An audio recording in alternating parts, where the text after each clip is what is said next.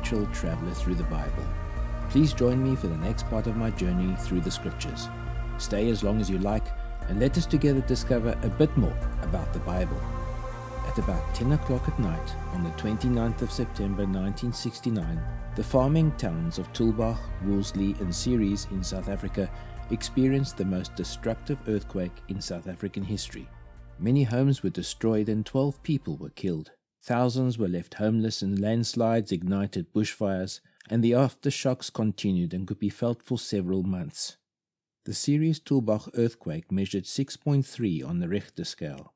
This was the strongest earthquake to ever shake South Africa since measurements began around 1900.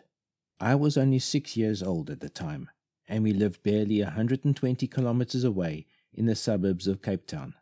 I recall very little of the event except waking up and seeing my mother standing in the doorway of my room, looking terrified and telling me that everything was all right, and it was just an earthquake. The Bible speaks of great earthquakes during the end times. At the end of the last podcast, episode 39 of Journey Through the Scriptures, I ended somewhat abruptly at verse 12 of chapter 11 of Revelation. I focused on the fact that the worst that anyone can do to believers is to put them to death.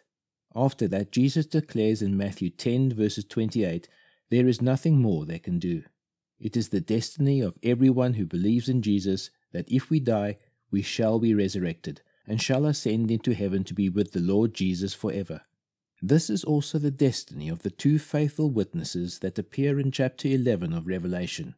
In verse 13 of that chapter, in a display of his power and judgment, God shakes Jerusalem with a devastating earthquake when he resurrects and snatches his two witnesses away into heaven.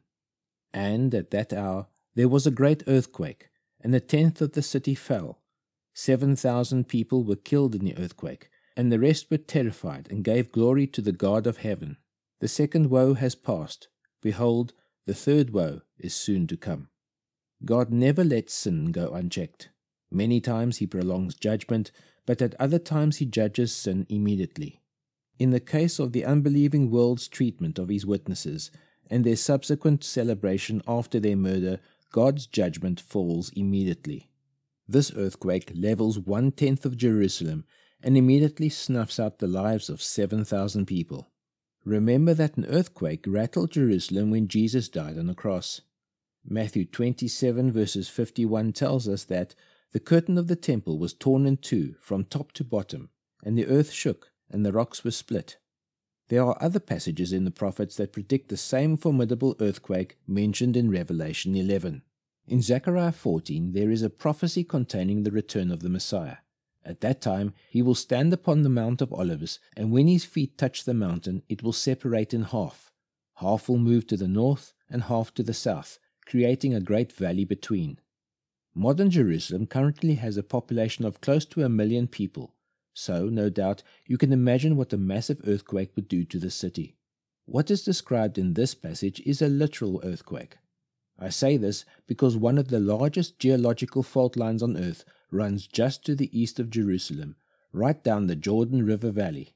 This fault line is part of the Great Rift Valley that runs from eastern Lebanon down to Mozambique, and this is the boundary between the African plate to the west and the Arabian plate to the east.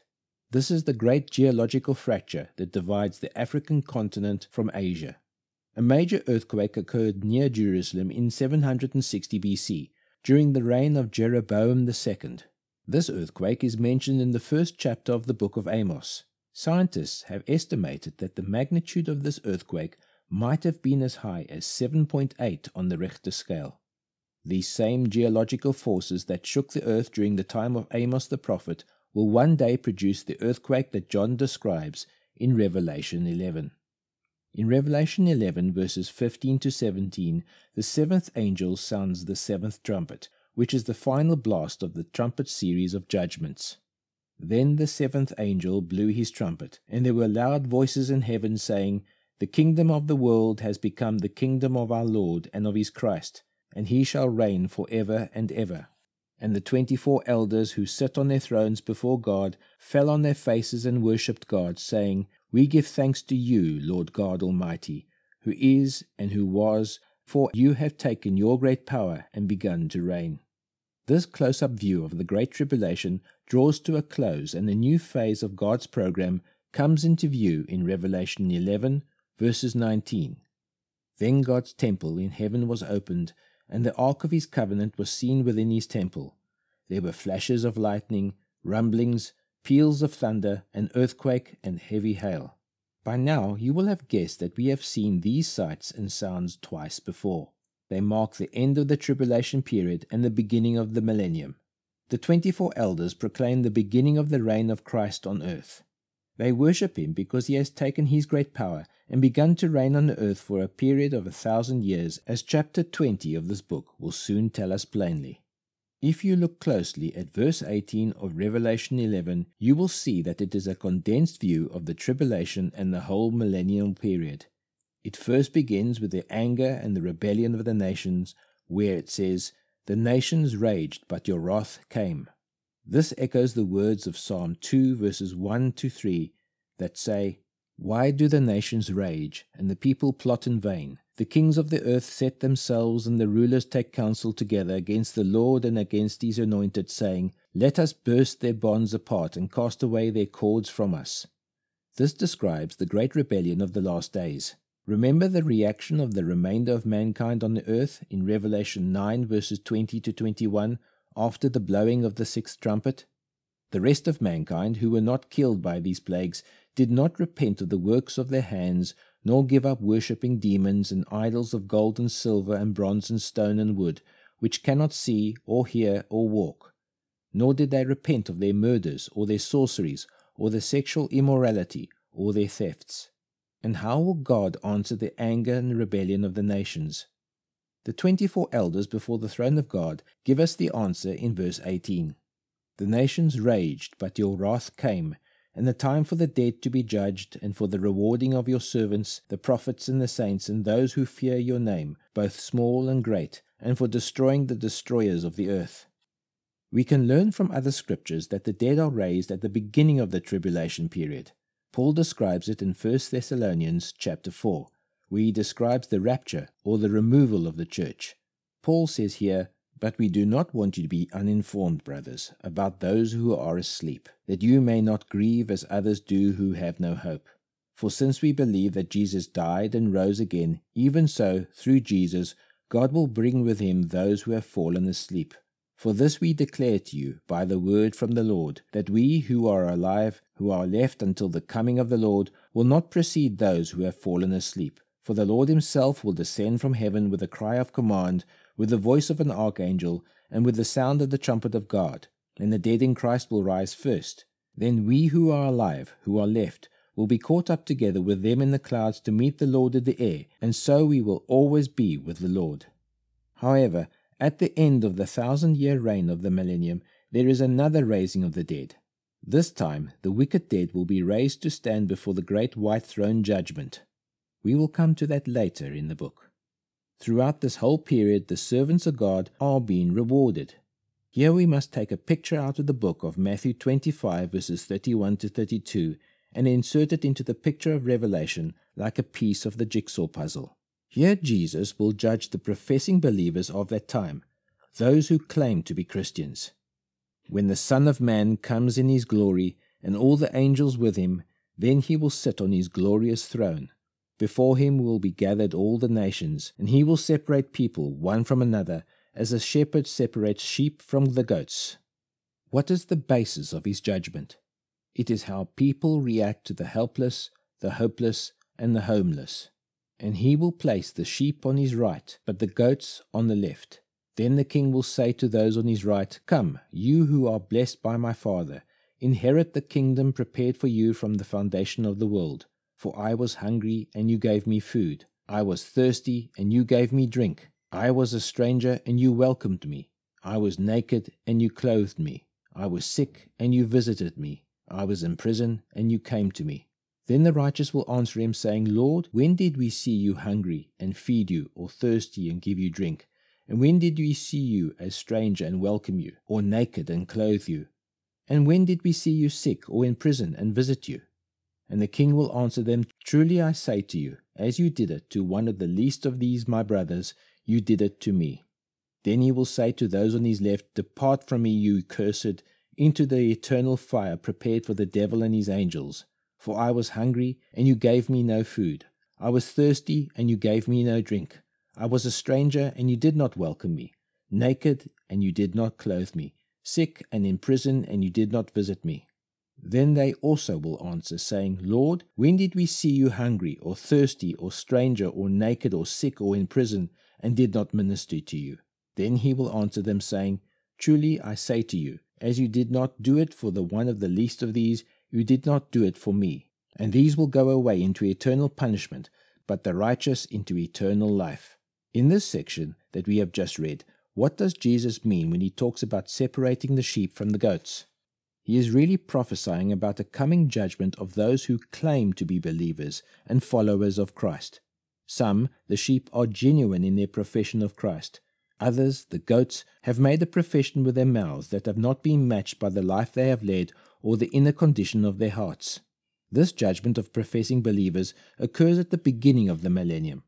It is a judgment of the living who survive the tribulation. Yet again, we see how John's prophetic vision of the future has powerful application in our own lives today. The way we live our lives right now reveals the true state of our hearts. On that day, sometime in the future, some will be found among the sheep and some among the goats. Their deeds will tell the story. Let us return briefly to verse 19. Here we are told that God's temple in heaven is opened, and the Ark of the Covenant is seen there. The Ark of the Covenant was a chest made of acacia wood, overlaid with pure gold. It was not very large, only 1.3 meters long and just over 0.8 meters high and wide. It contained the original tablets of the Ten Commandments, which God gave to Moses on Mount Sinai, along with the pot of manna and the staff of Aaron. It was decorated with gold statues of 2 angels on either side of the mercy seat of God. It was here that the high priest, only once a year, entered the Holy of Holies where the ark was kept and atoned for his sins and the sins of the Israelites. The priests sprinkled blood of a sacrificed animal onto the mercy seat to appease the wrath and anger of God for past sins committed. This was the only place in the world where this atonement could take place. The ark was carried by the Jews during their 40 years of wandering in the wilderness, and it occupied the Holy of Holies in the tabernacle, and later in the great temple of Solomon. The ark disappeared into the mists of history during the destruction of Jerusalem by Nebuchadnezzar of Babylon in 587 BC. There are many theories as to what happened to the ark. Some people say it was destroyed, while others think it was looted by the Babylonians, while others believe it was hidden by the Jewish people before the destruction of the temple. But actually, the Ark of Gold which occupied the Holy of Holies in the time of Moses, King David, and King Solomon was a copy, a representation of the true Ark that stood in heaven as a sign of God's promise to Israel. The Ark that John sees in heaven is not a copy, but the true Ark of the Covenant that has been safely kept there in heaven as a guarantee that God has not forgotten his people Israel. The Ark of the Covenant always relates to the nation of Israel, and chapters 12 to 14 will focus again on Israel. For the third time we shall retrace these last 3.5 years of the tribulation until we come again to the lightnings, the rumblings, the peals of thunder, and great earthquake and hailstorm when the 7 bowls of wrath are poured out in chapters 15 and 16. This repetition is something like driving on a circular drive like we have here in the Neisner forests. The beginning and the end are one, and each time you do the circuit, you will notice some more detail that you missed in the previous circuit. In the same way, God has given us a wonderful privilege to be able to read the last chapters of the history of the earth. We can read ahead and see where it is all going to end. The time is coming, this book teaches us, when Jesus shall reign over all the earth. Righteousness shall be the characteristic of the times, not unrighteousness as it is now. In the beautiful words of Scripture in Isaiah 11 verses 9 and Habakkuk 2 verses 14, we can see the promises God has for us. Isaiah says, "They shall not hurt or destroy in all my holy mountain, for the earth shall be full of the knowledge of the Lord as the waters cover the sea." And Habakkuk says, "For the earth will be filled with the knowledge of the glory of the Lord as the waters cover the sea." History is not just flopping along randomly like a piece of paper in the breeze. History is moving inexorably forward with every detail formed fully and executed in the mind of God. History is moving specifically down this path, with a crescendo of very precise events described in this book of Revelation. The message of the seventh trumpet that everyone in this world needs to hear is that the Lord Jesus Christ is sovereign, and He reigns, and He is going to become King of Kings and Lord of Lords. The Lord Jesus Christ is sovereign. He is the one who has the right to rule the earth, and someday He is going to take it back. There is coming a moment when that happens, and it will be a moment of final judgment. People talk as if the world is going to go on the way it is going forever. People act as if God does not matter, as if Christ does not matter. But the Word of God is crystal clear about what is going to happen. The Apostle Peter said it so well in his second letter, chapter 3. The day of the Lord will come like a thief, and then the heavens will pass away with a roar, and the heavenly bodies will be burned up and dissolved, and the earth and the works that are done on it will be exposed. Since all these things are thus to be dissolved, what sort of people ought you to be in the lives of holiness and godliness, waiting for and hastening the coming of the day of the Lord, because of which the heavens will be set on fire and dissolved, and the heavenly bodies will melt as they burn. But according to His promise, we are waiting for new heavens and a new earth in which righteousness dwells. This is David Wiles, your fellow traveler in Christ, and this has been the Journey Through the Scriptures podcast, episode 40.